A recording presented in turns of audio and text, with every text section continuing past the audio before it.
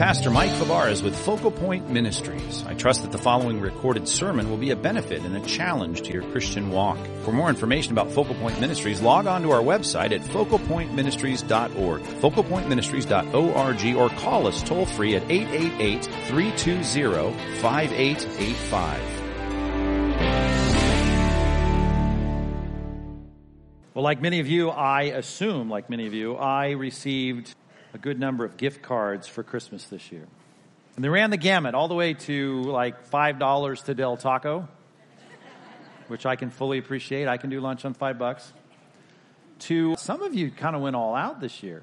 A couple of really nice gift cards to a couple of upscale places. I appreciated that. That was awesome.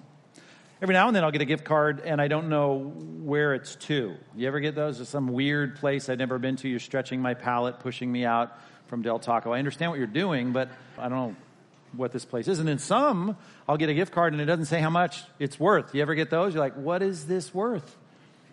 Now, I've learned through experience, you don't just throw those cards aside. Because you never know. You never know. They might be worth a lot, and the place that you don't think is that good may be great, because not knowing the value of something certainly does not determine how valuable it is, and not understanding the benefit or the value of something in terms of its benefit to you, it certainly doesn't have anything to do with how massively beneficial it might be and how much you might enjoy it. I thought of that when I thought of the passage I'm preaching on this week, because I think so many people look at this scene of Christ's, the purpose for his coming. He says this, I came to give my life as a ransom for many. Born in the manger to go to the cross. That was the point, the focal point of the ministry, to get to the cross so that he could, as he says there in Matthew 20:27, to give his life as a ransom, a payment for many. And that payment, people don't know really how valuable that payment is. The concept of the cross, it's ubiquitous. Everyone, I see it every day, don't you? You get some reminder of Christ going to the cross because people are wearing it as jewelry around their neck. You will see it on, of course, a lot of church buildings. It'll be plastered on the buildings. It'll be, even today, you'll see it on bumper stickers, the image of the cross. You go to a cemetery and you're certainly going to see emblems of the cross and headstones that have the cross on it. You can't get away from that imagery. And speaking of that, by the way, the cross at a cemetery, there was a cross, a 14-foot high bronze cross at a cemetery in Little Rock, Arkansas, that had been there for over 80 years. Back in the 1930s when this was built, even back then, it was valued to be a piece of art that was worth over $10,000 in those 1930 dollars. It was a great piece of artwork. The only reason I know about this is because it was in the news lately, because some thieves had, in the middle of the night, come and backed their truck up and had stolen this big, heavy, 14-foot tall bronze cross. And the interesting thing about them stealing this cross, the police investigated it all, and they found out that these thieves ended up just chopping it into pieces and selling it as scrap metal, as bronze, right? They had no idea the value of this cross. The cross, of course, as a work of art, could have been worth, who knows, hundreds of thousands of dollars. But the cops said that they probably got less than $500 for the scrap metal that they ended up chopping it up and selling it for. Certainly didn't understand the value of the cross. Which poetically, certainly what I'm concerned about when people have crosses around their necks or crosses on their buildings or crosses on their bumper stickers. I'm all for remembering the cross, but the idea of the value of that, we need to stop and assess it. How profoundly valuable is knowing the value and appropriating the value and the benefit of the cross? It's the difference, of course, I hope you know this coming to church on a Sunday morning. It's the difference between heaven and hell, clearly. But it's more than that. Christian, if you are truly a genuine Christian, it's the difference between how you live your Christian life. It's the difference between even the connection that you sense and have with the living God is how you understand that cross. What is the value and the benefit of Christ giving his life as a ransom? How valuable is that ransom? That'll make all the difference in the world in your Christian life. So I want to turn you to the apex of the story of Christ dying on a cross. That's where we've reached in our verse-by-verse study of Luke. And I want to look at these verses in Luke chapter 23. Grab your Bible if you haven't already. Look at this. Call this passage up. Verses 44 through 49. We're just going to take a look at these few verses here, 6 of them, and try and get this sense of what God is trying to do, punctuating with an exclamation point. Here is the value of Christ dying on the cross. Here is the value of the ransom that Christ paid, the payment. Let's take a look at this. I'll read it for you, these 6 verses. Luke chapter 23, verses 44 through 49 from the English Standard Version. It reads like this. It was now about the 6th hour. I guess I got a comment along the way because the 6th hour doesn't help us much if we don't understand the Jewish reckoning of time. In the ancient world, it started at 6. That was the beginning of the day for them. So the 6th hour was 12 noon. And they're giving you a time marker, not because this is when the crucifixion started. According to Mark 15, verse 25, it started at 9 in the morning. So we've already had the drama and the horror of the cross going on for 3 hours. But now we're going to get a time marker at noon, the 6th hour. Why? Because the first phenomenal thing, miraculous thing that happens is there was darkness over the whole land until the 9th hour. So that's 3 in the afternoon. So from noon to 3, it goes dark while the sun's light failed. Now that's a miracle. How that worked, that's a big deal. And not that I put it past God. He controls every photon, every molecule of the universe. God can do whatever he wants. Which, by the way, this is not an eclipse. You got to remember, this is taking place on what Jewish holiday? The Passover. Passover always takes place at the full moon. That's how they reckon the time in this Passover and how they know to celebrate it at the full moon. And you got to think spatially here, but you can't have a full moon unless the earth is standing between the sun and the moon. We're in between those two. To have an eclipse, you got to get the moon on the other side. We call it a new moon, and we got to line those up perfectly, which happens occasionally. This is not an eclipse, and even if it were, it certainly wouldn't last for 3 hours. We know that. So this is different. This is a miracle. And speaking of miracles, here's the second one that's interjected in this narrative. Bottom of verse 45. And the curtain of the temple was torn in two. More on that in a minute, but clearly there were some things in there, the furniture in there, and one of the things that separated compartments was this huge and extravagant, certainly in Herod's temple, the day of the first century, an amazing veil or curtain, as it's called here, that separated some of the rooms, very visible and dramatic.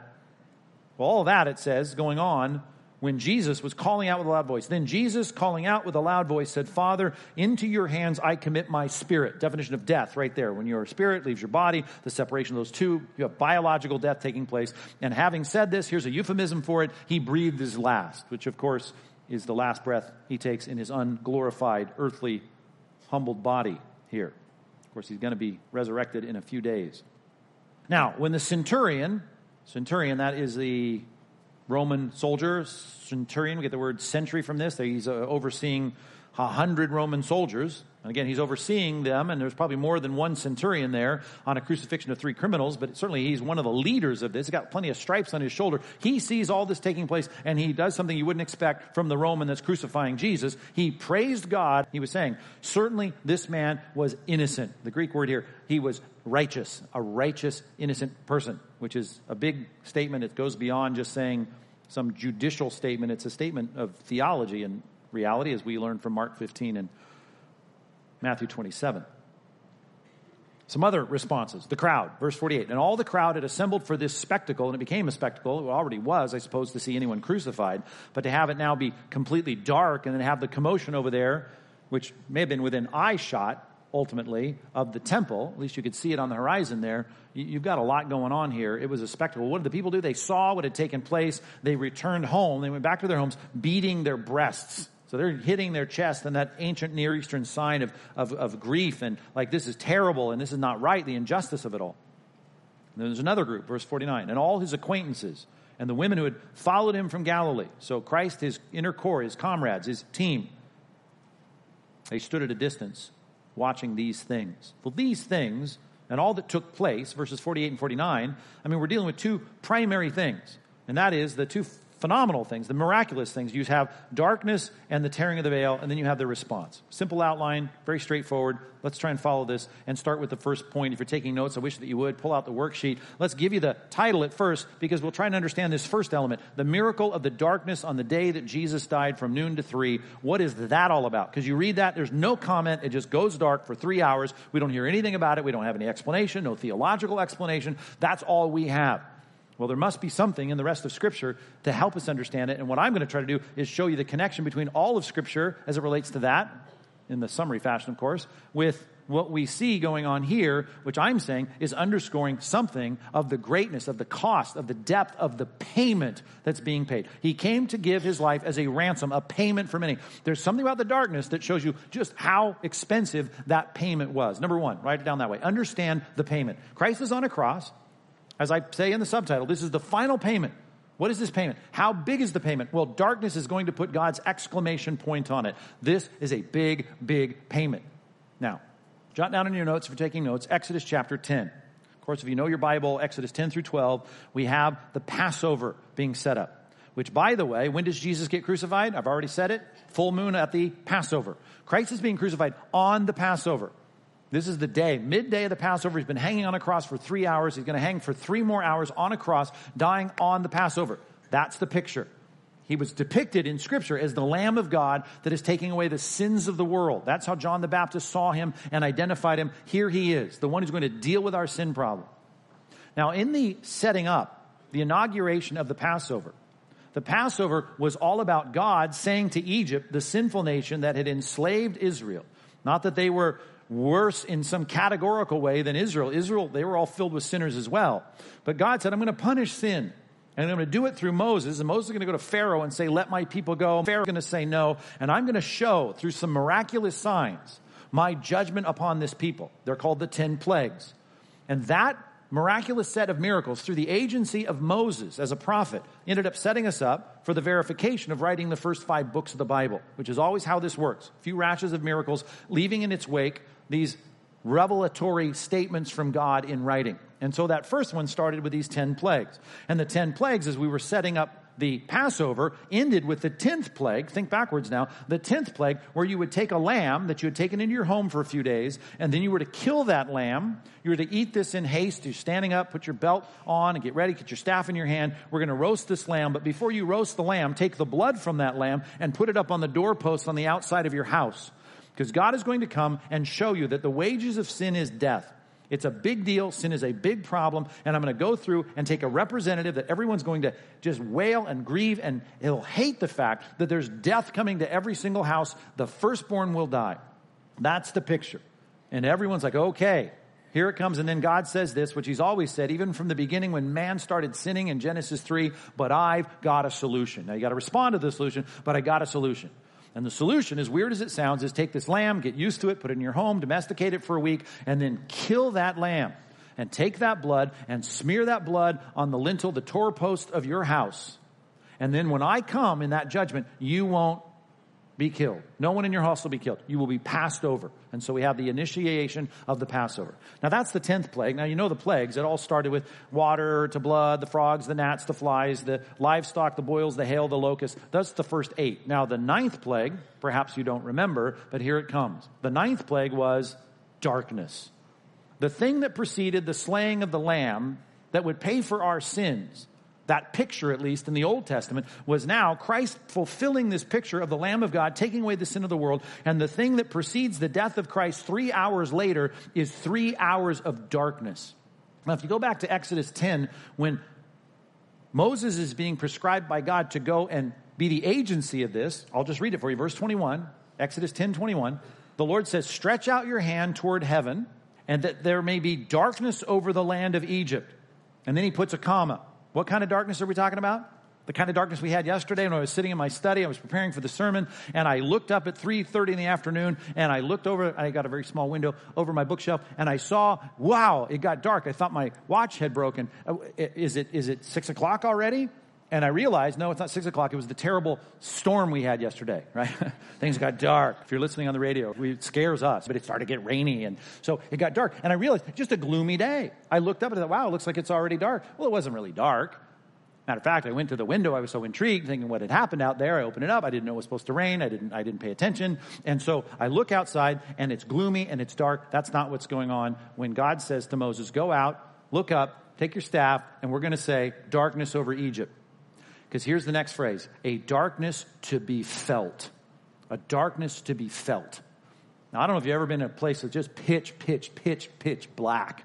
It's almost like it affects your hearing. It's like it's so dark, as they say. You can't see your hand in front of your face. It is dark, dark, dark. That's the picture. Next verse, it happens. Verse 22, Moses stretches out his hand, and there was pitch darkness. The Hebrew puts an adjective there. It was pitch black, pitch darkness over the land of Egypt. Now, this is interesting. For 3 days. Before the lamb was slain for the Passover, we had darkness in Egypt for 3 days, a darkness to be felt, a pitch darkness. This is what's called later in our passage a spectacle. When they had seen these things, they beat their chest. When they'd seen these things, the centurion said he's innocent. When they saw these things, they were watching all of this. They stood at a distance. The things they saw was something miraculous. And what God did with the photons at that particular point, no matter how he did it, I don't know how he did it. We'll find out one day. He did something that made it dark. And everyone went weird. And what was that? Didn't need comment in this passage, nor in Matthew 27, nor in Mark 15, because there's a clear connection that when God brings darkness, it is a picture, a symbolic picture, an analogy of his thoughts toward people's sin. Here's a passage to jot down. 1 John 1:5. I know many of you know this verse. 1 John 1:5. God is light, and in him there is no darkness at all. The picture that we should paint in people's minds. The darkness is an emblem of the absence of what we need, the absence of the thing that God is all about. God is righteous. He's holy. Quote unquote, light. We are sinful. And sin is always depicted in this idea in Scripture, at least most consistently, as darkness. The idea that you are not like me. I am holy, I'm righteous, I'm perfect. You are immoral, you're unethical, you're wicked, you're sinful, you're transgressors. Now, I know we like to think we're better than the next guy, and you might be in terms of how bad you could be, but we're bad off as we can be because all of us are in darkness from God's perspective. We don't have his light. And as a matter of fact, the darkness then becomes an emblem of God coming to judge that. Matter of fact, that's a good way to put it. What is the darkness all about? It is an emblem of God's judgment. He is judging sin. He's hanging on a cross, and God says, here's what I'm doing. I'm exacting a payment on sin. And he starts to speak in those terms throughout the Old Testament, not only in the judgment in Exodus 10. Here's a couple passages just for your notes. Joel chapter 2, verses 1 and 2. Joel 2, 1 and 2. The plague of the locust, and there's a lot going on in this passage, but he speaks of judgment this way. He said, know that things in this land are going to be bad. You should tremble in the land, for the day of the Lord is coming. It is near. It is a day of darkness and gloom, a day of clouds and thick darkness. And I might even begin to think about yesterday. It was kind of dark. No, then he says, like blackness that is spread upon the mountains, upon this great and quote-unquote powerful people. You guys are rebellious, think you do your own thing. God is bringing judgment, and I'm going to bring judgment symbolically upon you with darkness. Zephaniah chapter 1, verse 14. Zephaniah 1:14, if you want to take notes, go all the way through 17. I won't read all that, but the idea of God bringing darkness is the picture of him bringing what is appropriate to the problem. And that is that you guys are sinful. Here comes your darkness. You deserve that darkness, and I'm going to bring that darkness, and I'm going to say, this is how bad I feel towards sin. As a matter of fact, the word used is the word in Scripture, wrath. And I know we use that word. We don't really think about what it means, but use the synonym, anger. God is angry towards sin. But what is Christ doing here? Christ is doing something on a cross to pay that penalty. God's anger and just wrath towards sin is going to be settled. Now, here's a biblical word for that if you want it, and it comes from Romans chapter 3. Romans chapter 3, verse 25. Romans 3:25. It's one of 4 places we find this Greek word in the New Testament. Here's the English translation, at least in the ESV. Are you ready? Here it comes. Propitiation. Now, that's a mouthful. Propitiation. Propitiation is a word most English translators try to avoid when they translate the Bible because they think most people don't know what that word means. So they don't want to translate it that way because they'll picture people reading their English translations, shrugging their shoulders and what does that mean? Propitiation. Let me say this about modern cool preachers and modern cool theologians. They don't like the word and they don't like to use the word because they do know what it means. They know exactly what it means. They know what it means, and what it means is that God is a God because of his righteousness, his holiness, he's light, and in him is no darkness. When there are people making moral agents, making decisions that are sinful and transgress his law, he now responds. He responds with a just, exacting anger toward those things. We don't like that because we're fine watching a shoot-'em-up movie and getting mad at the bad guy on the screen. We can be mad at them because they're a lot worse than us. But when God, the holy and perfect God, where the seraphim fly around saying, holy, holy, holy, when that God looks at us and he says, I'm angry at your sin, we don't like that. Modern theologians don't like it. Modern preachers don't like it. Cool churches don't like it. We don't like to talk about God being mad at sin. Especially when you use the word propitiation. Because that word, if you look it up in a lexicon, in a Greek dictionary, you'll find a lot of times it has the idea of appeasing. Think about that word, appeasing. If you've done enough sociological study, world religion study, to appease is like, I got to throw my baby into a volcano because I have to appease the gods. The gods are angry, so I'm going to have to make a sacrifice so that they're not mad at me anymore. And that's the critics of the Bible looking at us, or the really cool hipster theologians looking at traditional biblical Christianity and saying, you guys, I don't want to think of a God that's mad at sin. I don't like that. And I get what they're saying. Because they've painted a picture of God like your jovial, jolly grandpa, and he's just a guy up there going, you guys aren't perfect, it's okay, neither was I, let me tell you some stories of my teenage years, but you guys, I like you, your picture's on my fridge, it's all fine, I'm not mad at anybody, not mad at anything. That's the Twitterdom picture of God, is it not? God is kittens and rainbows and happy, and he loves you all. It doesn't matter. I love you just the way you are. Come the way you are. It doesn't matter. That's the God of social media, if you think about it. Listen, if you go, let me illustrate this. You go to some place where the authorities are corrupt, and you do something on the road, you some traffic violation, and they pull you over, and they now extort money out of you, and they expect a bribe, and they'll let you go if you give them, $500 or whatever. You go to places in the world where that happens, and you say that is an abuse of power. That's a capricious kind of authoritative abuse of leadership, of authority. Well, that's how they picture the gods of the ancients, right? The gods are there, they have the power, they're bullies, they get angry. They're capricious in their anger. They respond. When they get mad, they can kick the dog, so to speak. They can crush your crops. They can send plagues. They can make you sick. And so you better make them happy. Bring them a basket of fruit. Bring them your animals. Sacrifice your stuff. And God will be appeased. There'll be a propitiation. That caricature of God is not at all what we deal with in the Bible. As a matter of fact, to say that we're in a country where that happens, and I say, no, come to America. Come to America. Because you know what? That doesn't happen here. And if you think, well, that doesn't happen here, that's great. That means I can speed, I can run through stop signs, I can drive through red lights, and I'll never get pulled over and have to pay a fine. No, I didn't say that. No, I didn't say that at all. I'm just saying there's not an abuse of power, at least not generally speaking, I hope, still here in America, where you have authorities going by the book and saying, you did this, here's the penalty, and here's what you have to pay. You still get a ticket, you still have to pay the penalty. There's an exacting payment, and until you pay that penalty for that speeding ticket, you don't have your record cleared. You don't have a propitiation until you pay it. Now, you can look at the view of the ancients looking at their gods that get really mad, and you got to throw your baby in a volcano and say, well, that's how you make the god. You appease the gods. You bring propitiation for the god's anger. Don't make any comparisons between that and what we have in the Bible. God is an exacting God. He does not overreact. He has a very measured response to sin. Every sin that you've ever committed has a measured, just response. Just like a completely ethical and moral law enforcement officer who comes and says, here's what you got to do to make this right. That's God. He's not someone extorting people. He's not someone responding or overreacting. Well, that concept of propitiation is exactly what was foretold in the scripture about the idea of one day bringing judgment on sin, which is a picture of darkness. And it's a picture of darkness where I will pay the penalty. The God of the universe who deserves righteousness, our sin now needs to be paid. I'm going to bring that payment. And the thing that's going to end the darkness is Jesus on the end of his suffering after 6 hours crying out on the cross, a very clear financial term in Greek, tetelestai. We translate it, it is finished. But you've heard preachers say, paid in full. That's the idea. And when it's paid in full, guess what happens to the darkness? It goes away. We get light, the Bible says, according to the Sermon on the Mount, because God is a gracious and merciful God. He sends his light and his joy and his happiness and full bellies to the evil and the good. But you don't deserve any of that. What you deserve is darkness. You deserve, to make it very clear, Jesus said this way, outer darkness, exclusion. 2 Thessalonians 1, away from the presence of the Lord and from the glory of his power, verses 8 and 9. 2 Thess 1, 8 and 9. That idea of being away from all of God's glory, all of God's gifts, all of God, that's the outer darkness Jesus talked about where there's weeping, wailing, and gnashing of teeth. That's what we deserve.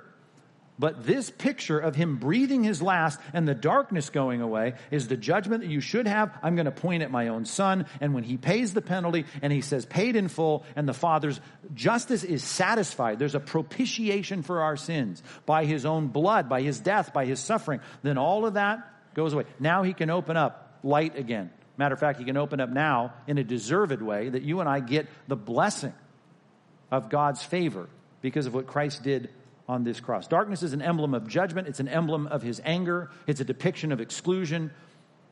But as I said, it's also this picture of propitiation. And here's the prophecy. I was just thinking the summer fruit prophecy in Amos chapter 8. This is a good homework assignment. When Amos, who says I'm neither a prophet nor the son of the prophet, he's trying to say I'm not of the prophet stock. I'm not an important person here in terms of the clientele of Israel. But you know what? I'm telling you, God has picked me to give you this message. And he gives the summer fruit. The fruit has come ripe, it's ready, and he says this is like God's judgment. His judgment is ready upon his people. And then he describes when the judgment comes to fruition, here's what he says. To quote this, and I'd be remiss not to quote this as a preacher in this passage. Amos chapter 8, when he talks about coming and paying for people's sinful deeds, I will not forget any of their deeds. Just like God is not going to forget a single deed that you've committed that is sinful. He's going to remember those. Yeah, he's going to remember those on Christ. As it says here, I will, verse 9, on that day make the sun go down at noon, and I will darken the earth in broad daylight. I will turn your feast, which was supposed to be a joyful time at Passover, remembering God's redemption. I will turn it into mourning and all your songs into lamentation. I will make it like the mourning for an only son, the death of an only son. God says, I'm going to bring judgment, and I'm going to bring judgment on the people. I'm going to remember every last one of their sins. It's going to get dark. It's probably like Exodus 10, a darkness that can be felt, a pitch blackness as Jesus dies. And as Jesus dies on the cross, and Jesus says it is finished, in that mourning and that suffering, that Passover, that last Passover that mattered, was the last Passover that ever mattered in the Jewish calendar. God said, it's paid, it's done, there's a propitiation for your sin. It's a great text in Romans 3, at least I referenced the word in verse 25.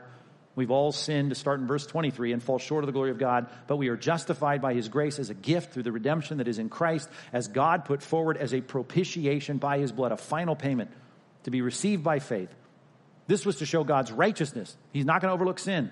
He's going to remember every last one of their deeds, as Amos 8 says. Because in his divine forbearance in the past, he's given light even though we didn't deserve it. He passed over former sins. He didn't take them into account.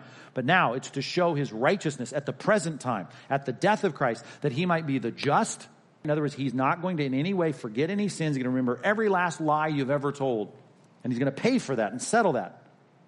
But he can also be the justifier, completely saying you're forgiven to the one who is justified by faith in Christ. What a great text in Romans 3, reminding you of the great payment, the costly payment of Christ on a cross. It may be a gift, certainly, to us that we're saved by grace, but it is a costly gift. The value of Christ's death on a cross, the reminder of which, the depth of which, the profundity of which is emblematic of the darkness that was just like the darkness we saw in the first Passover. In the middle of all that, in verse 45, bottom of verse 45, we have another miracle that takes place. The curtain, this phenomenon of the curtain of the temple being torn in two. According to John 2:20, Herod's temple, you remember this is the refurbishing of the second temple. First temple was Solomon's, but before that we had a tabernacle, a tent that Moses put together. And when Moses was told how to construct this temple, it had these curtains that were described. This curtain that separated the holy place from the Holy of Holies.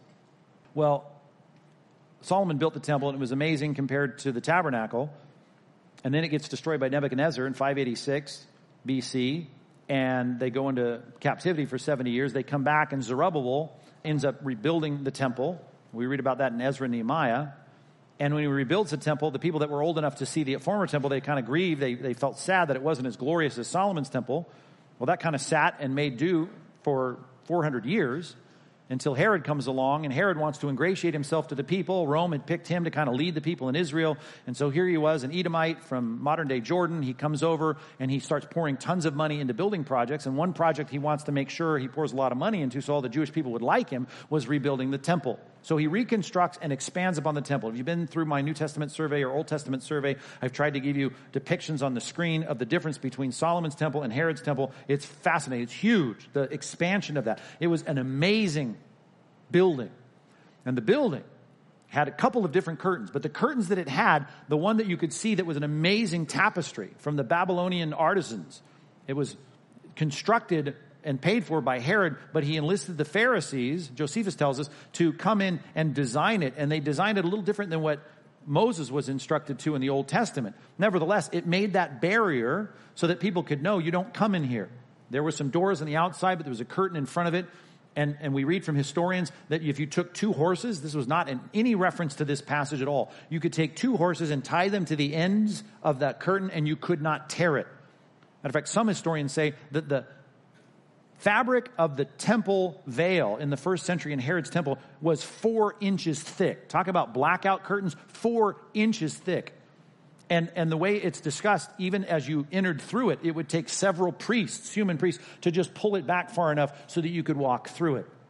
That veil was all about, in this text, if you have the darkness speaking to the propitiation or the depth of the payment, then you've got this torn veil that's giving us something of a picture, an emblematic picture of the benefit. Matter of fact, that'd be a good way to put it as we continue to discuss this. Number 2, we need to value what it purchased. The benefit that was purchased by the death of Christ when he absorbed the darkness, if you will, was that he was going to tear this curtain, God was, and it says in Matthew 27 and Mark 15 that it was torn from the top down, which is an interesting feature. We don't see that in Luke depicted. But the idea is it's torn in Luke, but it's torn from top to bottom. And that idea of God just saying, I'm tearing this in a miraculous event. And why is that? Because the curtain was there for one reason. The curtain was there to say, stay out. Or you go to some people's property and it says no trespassing, no solicitors, you enter, you're going to be shot, whatever. That's the idea of the curtain on the temple.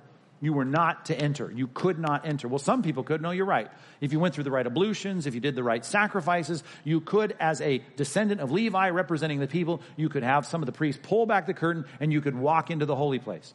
And then beyond that, you could walk into the Holy of Holies, and there's another curtain there, and you could go into the Holy of Holies, but you couldn't. Only the high priest. So the most godly, quote unquote, the most spiritually qualified, the high priest, only one time a year, could walk into the 30-foot by 30-foot box called the Holy of Holies. That's the picture. And the Bible says that access was granted because Christ was murdered on a cross. Now, you remember that old 30-foot square, by the way. Back before the Babylonian captivity, it had the Ark of the Covenant in it, which is now in D.C. in a big warehouse, by the way. But if you find it, don't open it because your face will melt off, apparently. Sorry. We don't know where the Ark is. But in that Ark, that picture of the Ark, and on the top of the Ark means box. It's just a box with some poles, and it had some figurines of angels on the top of it, was supposed to be the focalized presence of God. You're supposed to have the Ten Commandments, the rod that showed Aaron was picked as a Levitical priesthood, Aaron's kids, and a jar of manna. Those were the three things originally in the box of the covenant, the Ark of the Covenant. All of that was supposed to depict the fact that here is God's focalized, symbolic presence among the people. Israel, God's people, in the center was their city, Jerusalem, and in that center was a temple grounds and courts, and a holy place, and a holy of holies, and in that, this box of the covenant, and on the box of the covenant, we were supposed to say, God represented here among us. We're God's people, God is our God. Problem is, you couldn't really go in and see it. One guy could one time a year, and he only did it after all these sacrifices, and he went in and said to basically, and it sounds a lot like the capricious gods of the pagans, and it seems like that, go and sacrifice, and hopefully God will be good to Israel for another year. The Day of Atonement, Yom, day in Hebrew, Kippur, atonement in Hebrew. The Day of Atonement. I would atone for the sins of the people so that for another year, God would look at his people, even though they're sinful, and say, well, I'll put my favor on you. That was the imagery of the symbolism of all of this on Yom Kippur of the Day of Atonement. Now, that doesn't seem like a very friendly thing. It's not like God is my friend. It certainly doesn't feel that way. Matter of fact, they didn't even use the phrase very often at all in the Old Testament that God is Father. Jesus popularized that concept. But there wasn't that affinity. There wasn't that closeness. There wasn't a relational acceptance. As a matter of fact, everything about the veil, everything about the sacrifices, everything about this building was kind of like enter at your own risk and be very careful because you and God don't get along. He's light, you're not. And there's an aversion. There's a natural hostility between you two. The absorption of the wrath of God, the darkness being a picture of what the payment was. Now the picture is a torn veil saying, look what it's accomplished. Here's the benefit. You have access to God. Let me show you one example of this in maybe two. Hebrews chapter 6. Turn to Hebrews 6 and look at this cross-reference with me. This is the picture, and there's a great set of bookends. They call it in Torrical literature the inclusio between chapter 6 and chapter 10. These are two great passages worth looking at both real quickly. You have this inclusio, this picture of God making a promise to say this: I am going to put my favor on people even though they don't deserve it. And it's not going to be overlooking their sin. It's going to be dealing with their sin. It's going to be that Christ will settle the account. There will be propitiation, and you will be fully accepted. So the veil is a reminder of separation, as we learn in Partners, our discipleship program. We memorize that verse in Isaiah 59:2. Our sins have made a separation between you and your God. That separation should be clear in our minds, but now we're going to get rid of that separation. There's going to be access. Hebrews 6, drop down to verse 17 to get this idea. God, Hebrews 6:17, wanted to fix the problem. And here's how he does it. Starts with this, wanting you to be sure that he fixed the problem. When God desired to show more convincingly to the heirs of the promise, that's us. We get to be included, and God is promising that we're going to be forgiven and part of his family, and he's going to like us, if you will. He's going to be able to say our sins are forgiven. And that unchangeable character of his purpose, he guaranteed it with an oath. So God makes a promise, and then he swears an oath. So that by those two unchangeable things, make a promise, and now I swear an oath. And then he adds a third, in which it's impossible for God to lie. Both of those are not even necessary, right? Let your yes be yes, your no be no. When God says, hey, I'm going to forgive you, I'm going to include you, we believe it. So I got three things in this passage. He makes a promise, he swears an oath, And by the way, I stand back philosophically and say he couldn't lie anyway. All of that to do what? To do this. We who have fled for refuge. We say we got a sin problem, we got a conscience problem, we got a guilt problem. We can have strong encouragement to hold fast to the hope that is set before us. The hope, what kind of hope? That I have an access and relationship with God? Yes. We've entered. We have this sure and steadfast anchor of the soul. I'm sure, I'm confident. A hope, not the cross your fingers kind of hope, but a confident assurance of what? A confident assurance that I've entered into this inner place. Here it is, the picture, behind the curtain. I've gotten through the curtain, the barrier, the no trespassing is done, where Jesus has gone as a forerunner on our behalf. Just like on the Day of Atonement, I could think about the high priest representing us saying, go please, somehow get God's favor and pray God's favor upon us. Now I got the real high priest, a priest not from Levi's tribe, not from Aaron's descendants, but one according to the order of Melchizedek, it says in verse 20, because Melchizedek, which we're reading about in our daily Bible reading, is this king who's also a priest, who God accepts as a king and a priest even before Levi comes around some 600 years later, and God says, that's a legitimate priest. Well, people could say, how can you be a high priest, Jesus? You're not from the line of Levi, you're from the line of Judah. Well, he says, because I'm a priest, I represent you to God, because I'm of the order, if you will, of Melchizedek, which there's much more we could say, as even the writer of Hebrews says, and yet that would take some time, and he's even a little discouraged that they didn't know all this to start with. Now, I said there's a bit of a set of bookends that helps us with this picture of the curtain and the promise. Let's go down to Hebrews 10. There's so much in between this, but let us now see how this closes. This idea of us being right before God because the veil and the barrier has been removed. Chapter 10, drop down to verse 19. Hebrews chapter 10, verse 19. Therefore, brothers, since we have confidence to enter the holy places, how do you think you possibly have acceptance before God? Which, by the way, put a pin in that for a second. If you want one word to summarize the darkness, it would be propitiation. There is a symbol of propitiation. If you want a word to symbolize, to summarize, to encapsulate the idea of the torn veil, I'd like to use this word, reconciliation. Two great doctrinal biblical words. Propitiation, the payment was made and it was a high cost. And then what's the value? What's the benefit? Here it is, reconciliation. Two alienated parties brought back together. In the garden, we lost it. We get it back at the cross. And he says this, that reconciliation to get into the presence of God, it's by a new, verse 20, and a living way that was opened to us through, here it is again, the veil, the curtain. That is, now, it really wasn't just the symbol of a big Babylonian tapestry in the temple of Herod. No, the real curtain, the thing that really bought this for us was his own flesh, his own body. Christ died and suffered the payment of sin so that you and I could have access, full acceptance before God. And since we have a great priest over the house of God, Christ is our full-blown representative. We get into the country club because of his qualifications, not ours. Then let us draw near with a true heart in full assurance of faith, our hearts sprinkled clean from an evil conscience, our bodies washed with pure water. No baptism was done ever in pure water, right? This is a picture of the forgiveness that God brings, Jeremiah 31. If that's true and our conscience is clear and we know that all of our sins have been appended to the cross, then let us hold fast to the confession of our hope without wavering, because he who, here's the inclusio, he who promised is faithful. God makes a promise. He says, I'll justify you. I will reconcile you. Believe me. And I did it through the torn curtain, symbolized through that holy of holy division. But really it was that tore open our access was God's Son, his body. That's a great picture. Now, the torn veil represents reconciliation. But if I were to stop there, I would unfortunately leave the wrong impression.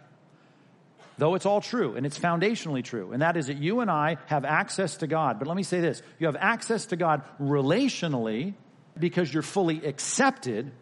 But I can say this. Now, don't throw anything at me, but you're not fully connected. Let me just say that. In other words, you are saved in the sense that Christ's death on a cross, if you trust in that provision, that payment, you are now fully accepted. But look at all the trouble in chapters 6 through 10 of Hebrews that he goes to say, trust me, believe it, have faith, have assurance. You got full access to God in the sense that you are fully accepted. Why do you have to work so hard? Because we're in sinful bodies, we make sinful decisions, we live in a sinful fallen world, there's all this trouble in life. Well, here's the thing. You know why? Because we're not fully connected.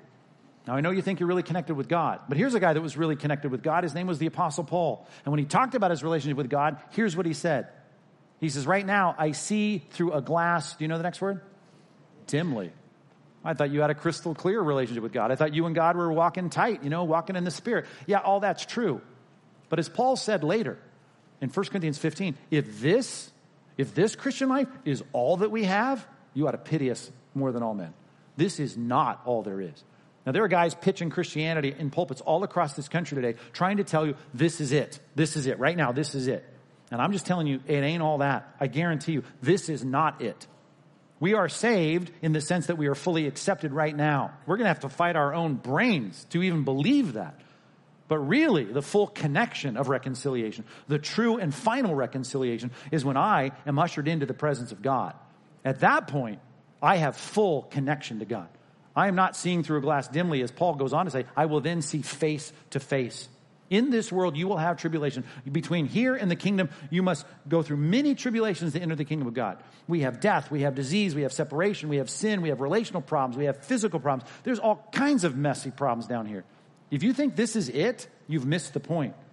The point of our Christianity is, yeah, I'm saved judicially. I'm saved because I'm forgiven, but I'm not yet saved. I'm still in this messed up world. I'm still in this fallen, sinful body. I'm still in a place filled with all kinds of issues and problems. But you know what? One day, the dwelling place of God will be among men. Here's a passage for you. We just read it in our DBR in December. Revelation chapter 21. He says, now the dwelling place of God is among men. I should read the rest of that passage. And he will dwell with them, and they will be his people, and God himself. Do you see the emphasis there? He will dwell with them, and they will be his people, and God himself will be with them as their God. How is that? 20 verses later, in 21:22, he says, because there's no temple. There's no temple. No, there's no temple. Why? Because the New Jerusalem is the temple. There's no temple. Its temple is the Lord God, the Almighty, and the Lamb. See, the whole point of my Christianity is not about me trying to rearrange everything, all the deck chairs on this life, trying to have a better Christian life, make my kids obey, and all that kind of stuff. I'd like all that. It'd be good if my life went better as opposed to bad. I'd like to have comfort rather than pain. I get all that. And I pray for those things. I get sick. I pray to get better. I understand. But the reality of it is that my entire hope is in the next life. It's not in this one. I'm not living for this life. You shouldn't either. The reality of Christianity is that God, in the unmitigated power and presence, to put it in the words of 2 Thessalonians 1:9, in the glory, the presence of the glory of God, that's what we're shooting for. When the dwelling place of God is among people, there's no temple in the city because the temple itself is the Lord God Almighty. That 1,400 mile cube even is the depiction, a cube, of the Holy of Holies, where God dwells. That's the whole place will be like that. Why? Because God will live in unmitigated blessing and glory and power and all the goodies that come with it. I'm not living for this life. You need to live for the next life. That's the point. We value what it purchased. And what it purchased right now is I'm not like your next door neighbor who says, well, I hope I go to heaven when I die because I'm better than all the bad people I read about on my news feed. We're not hoping to go to heaven. We have a full assurance of faith that right now I get hit by a car on the way home and I die. Don't be sad for too long. You'll get another pastor. Be really, really happy that Pastor Mike is having a fantastically real connection with the living God that I lived for and preached about. That's what I'm excited about. That's what I'm living for. That's what I can't wait. To live, yeah, it's Christ. It's ministry, fruitful ministry, I hope. But to die is what? It's gain. And even then, we're not to where we need to be because I'm waiting for the resurrection of the body. And then I get the resurrection of the body and I get into a kingdom that comes down this place, this New Jerusalem, like a bride adorned for her husband. I'm not the bride in that passage. The city is the bride. And I get this place where God himself, the dwelling place of God is among men. Talk about the veil being torn. It's torn relationally in the sense that I now have full acceptance before God. That's reconciliation phase 1. Reconciliation phase 2 is the moment I leave this place. That's what it's all about. And that's what Christ purchased. Talk about the benefit and the value of the cross. That's the ultimate value. Thirdly, verses 47 through 49, 3 verses left and 3 groups talked about. 1 person and 2 groups as people respond to all this. That costly payment was made. A valuable purchase was secured. Now, people need to respond to it. That's what's going on in this passage. Verse 47, Luke 23. It's printed on your worksheet. First of all, we deal with the centurion. The centurion saw what had taken place, and he praised God. Of all people, the guy with a sword in his sheath on his hip, with maybe a spear in his hand. You can picture the Roman garb, probably a lot dirtier than what you see on the movies. But there he is, there to crucify a criminal. And he sees it all. He sees the darkness. He hears the chatter, if not on the horizon, of the torn veil. And he says, certainly this man was righteous, was innocent. That's the right response. Number 3 in your outline, let's put it this way. We need to rightly respond to this gift. This is a gift. It was purchased, and you don't earn it. You're not crossing your fingers, hoping your behavior gets it. We are trusting in the finished work of Christ. It is a gift, but just like a gift card, which they say Americans have about $300 worth of gift cards that they will never cash in. I read a study that said about $46 billion in a 6-year period go unclaimed on gift cards. So if you're in business, you own a business, issue gift cards. That's a good way to go. You'll make money on that because a lot of people won't even cash them in. I mean, 2 or 3 of them you probably threw out at Christmas in the wrapping or something. They are not claimed. And all I'm saying is there can be a great benefit theologically in the death of Christ that a lot of people in this room will never experience the benefit of. Because the Bible's very clear. You need to respond rightly. I want to talk about this centurion who has I called it a godly confession. And I know it's a godly confession, not just, hey, this guy's not guilty. I don't know why we crucified him. Because both Matthew 27 and Mark 15 add the fact that he said, surely this is the Son of God. That's a theological statement. He is confessing, like you read over in Romans 10, that he confessed with his mouth that Jesus is Lord. And the Bible says if you do that, believe in your heart that he raised him from the dead, from our vantage point, we know that's going to happen 3 days later. Then what? You'll be saved. I believe that this passage highlights the centurion because he is one rightly responding to what he saw. And there are people in this room, and I just got to say it. I'm not trying to play the heavy, but I'm trying to play the heavy. You're not saved. You're not right with God. You see it. You understand it. Some of you have been in this church for years, and you do not want to deal with this. To you, it's about getting a little bit of church on the weekend. You are not saved. And the church is always going to be filled with people like this. You got people that really are Christians. They know it. They get it. They appropriate it. They love Christ. And there are people just watching. They're spectators. I'm just telling you, don't get on the road. I talk about myself dying this afternoon. Don't you dare get on the road. Don't even risk the rest of this service and thinking your heart's going to beat through this service. You turn from your sin and you put your trust in Christ. You look at your life and you say, I could never earn it. I'm not crossing my fingers. I'm going to trust fully in the completed work of Christ. Get saved today. Get right with God. Start this new year out the way you ought to, with a trust and a confidence that you are 100% fully acceptable to God because of what Christ has done. And you know the conviction that you feel sometimes when I talk like this. And it's time for you to get right with God. The centurion did it. I hope many of you say, well, I'm already there, Pastor Mike. Well, that's great. That's really great. But there are a lot of people like the crowds in the next verse, verse 48. And if the centurion had a godly confession, here's the real problem. To kind of take it another level with people that are close, they think they got it. And here's why they think they got it, because they feel bad about their sin. The crowds that assembled saw this spectacle, and when they saw what had taken place, they returned home beating their breasts. So they beat their chest as this sign of, oh, this is terrible what happened. Now, I don't want to throw them all under the bus, because maybe there's some people like the centurion that got it right with God that day. But I think it's clear that the idea of feeling bad is one of the foils of the enemy. It's one of the things that tricks us into thinking we're right with God because I feel bad about my sin, or I feel bad about the fact that Jesus would have to die for me. You feeling bad is not repentance. And I know that because when Peter was up in Acts chapter 2 and he was preaching to the crowds, he said, you know what, this Jesus you crucified, when he said that phrase to them, the Bible says they were cut to the heart. They had a pang of conscience. And they cried out in an interactive church service, which I kind of like. They cried out and said, what should we do? What should we do? And you know what he said? Nothing, as long as you feel bad about it. No. What did he say? You know the words, repent and be baptized. He said, you need to repent. You can't just feel bad. You have to move past that. Repent.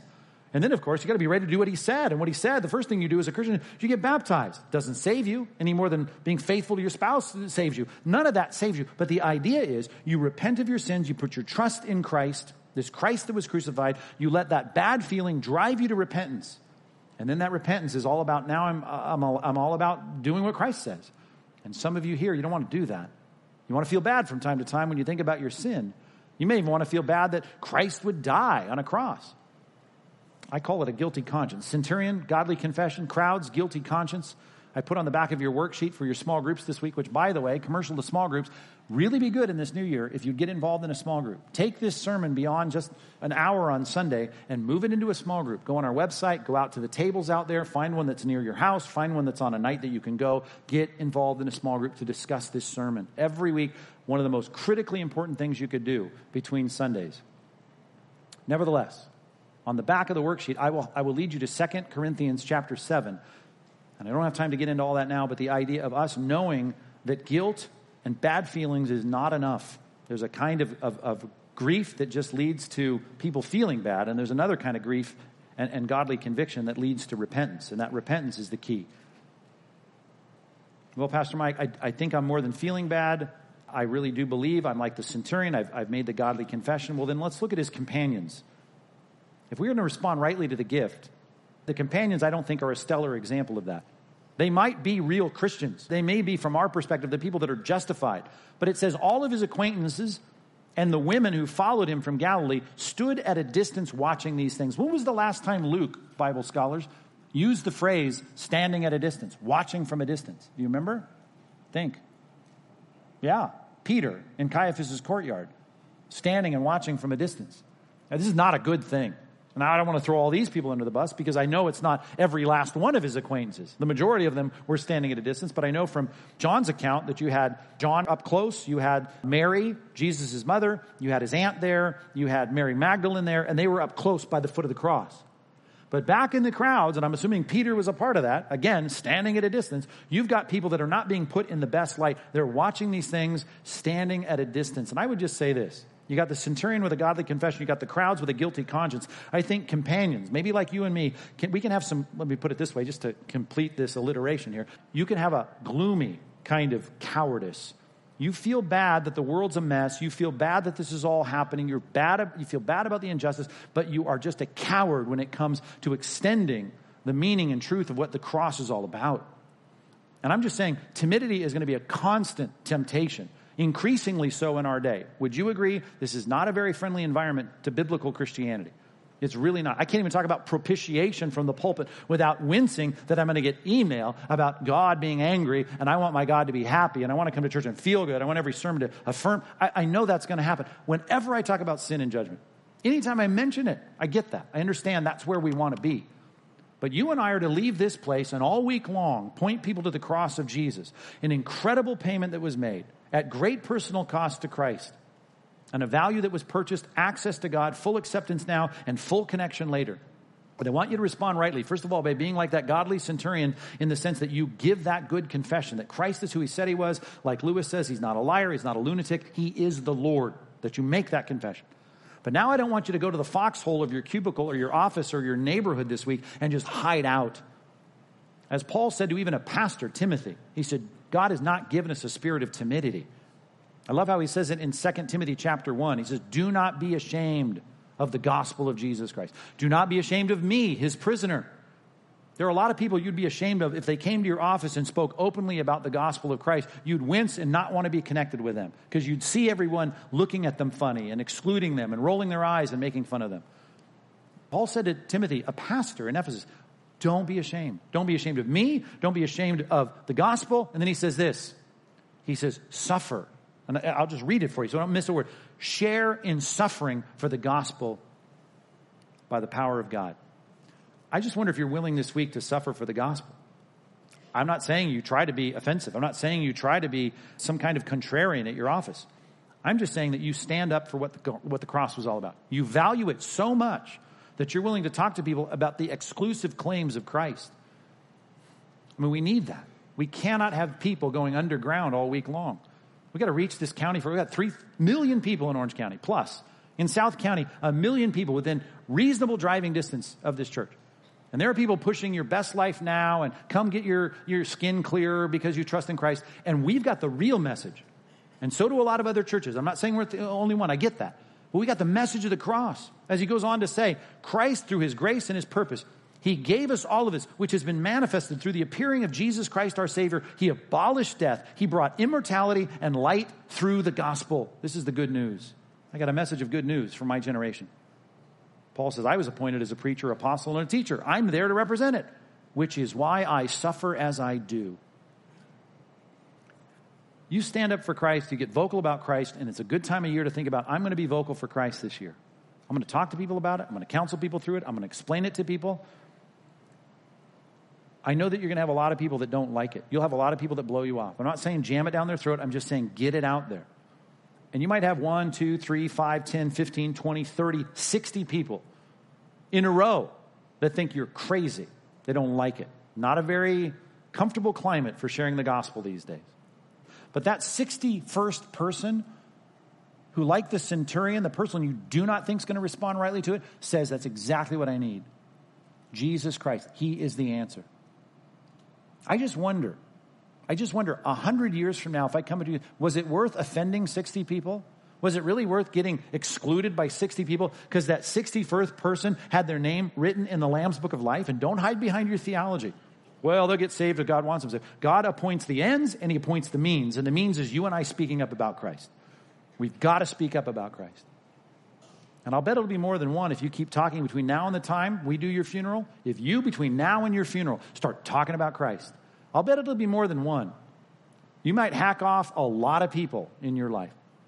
But if there's 3, if there's 5, if there's 10, I'd like to go interview those 10 people who can point to you and say, you weren't ashamed of the gospel. You were willing to suffer for it. The companions are not a stellar example here. There's a lot of gloomy cowardice. But Paul said, I'm willing to suffer as a teacher, as a representative. And I'm not ashamed to read the rest of verse 12 of 2 Peter 1. I'm not ashamed because I know whom I've believed, and I'm convinced that he's able to guard until that day what he has entrusted to me. He's entrusted to us a message of reconciliation because of the propitiation of the cross. The propitiation was demonstrated by God's exclamation point, by darkness for 3 hours before the Lamb of God was slain. 3 hours later, the temple veil was torn as a picture and an emblem of our reconciliation. And all of it was fulfilled, and we've got a message. A message that I think Charles Wesley depicted so well in his hymn 300 years ago and got the church to sing. Listen to these words. The types and figures are all fulfilled. Exacted is the legal pain. The precious promises have all been sealed. The spotless Lamb of God is slain. 'Tis finished. All the debt is paid. Justice divine is satisfied. The grand and full atonement made. God, for a guilty world, has died. For us, I hope this is true of you, accepted in the well-beloved and clothed in righteousness divine. I see the barrier to heaven removed, and all your merits, Lord, are mine. That is for those who respond rightly. If you're a non-Christian, it's time to repent and put your trust in the gospel. It's time for you to turn and to trust in Christ. If you're a Christian, don't be ashamed of the good news. As a matter of fact, remember, if I can leave you with this one verse, 1 Peter chapter 2, verse 9. Remember this as you leave this building. You are a chosen race, Christians. You are a royal priesthood. You are a holy nation. You are a people for God's own possession. Purpose clause, here it comes. So that you might proclaim the excellencies of him who called you out of darkness into his marvelous light. You're a light bearer in this world because the darkness that you and I deserve, the outer darkness where there's weeping, wailing, and gnashing of teeth, has all been absorbed by Christ on a cross. The propitiation has been paid. It's been made. The reconciliation is available. I understand it's phase 1 of reconciliation, and we're going to have to fight even our doubts in our minds, having a full assurance of faith that we have access to God because we are forgiven. But it's just phase 1. We're going to have full, complete connection one day, and we want more people to go with us. So let's get vocal for Christ this week. Let's pray. God, help us as people in a day where it's getting harder for us than our grandparents, I suppose, to stand firm on the gospel. But we want to be faithful. We want to understand that we are a chosen people, a royal priesthood, a holy nation, a people for your own possession, so that we might proclaim the excellencies of what you've called us out of, the darkness that we deserve, into the glorious and marvelous light of forgiveness and acceptance and reconciliation of Christ. God, thanks for this reminder through the darkness and the torn veil. Let us respond like the centurion Or better yet, like the Apostle Paul, who says, I'm not ashamed of the gospel. It's the power of God into salvation to all who believe. Let us not be ashamed this week to represent you. In Jesus' name, amen.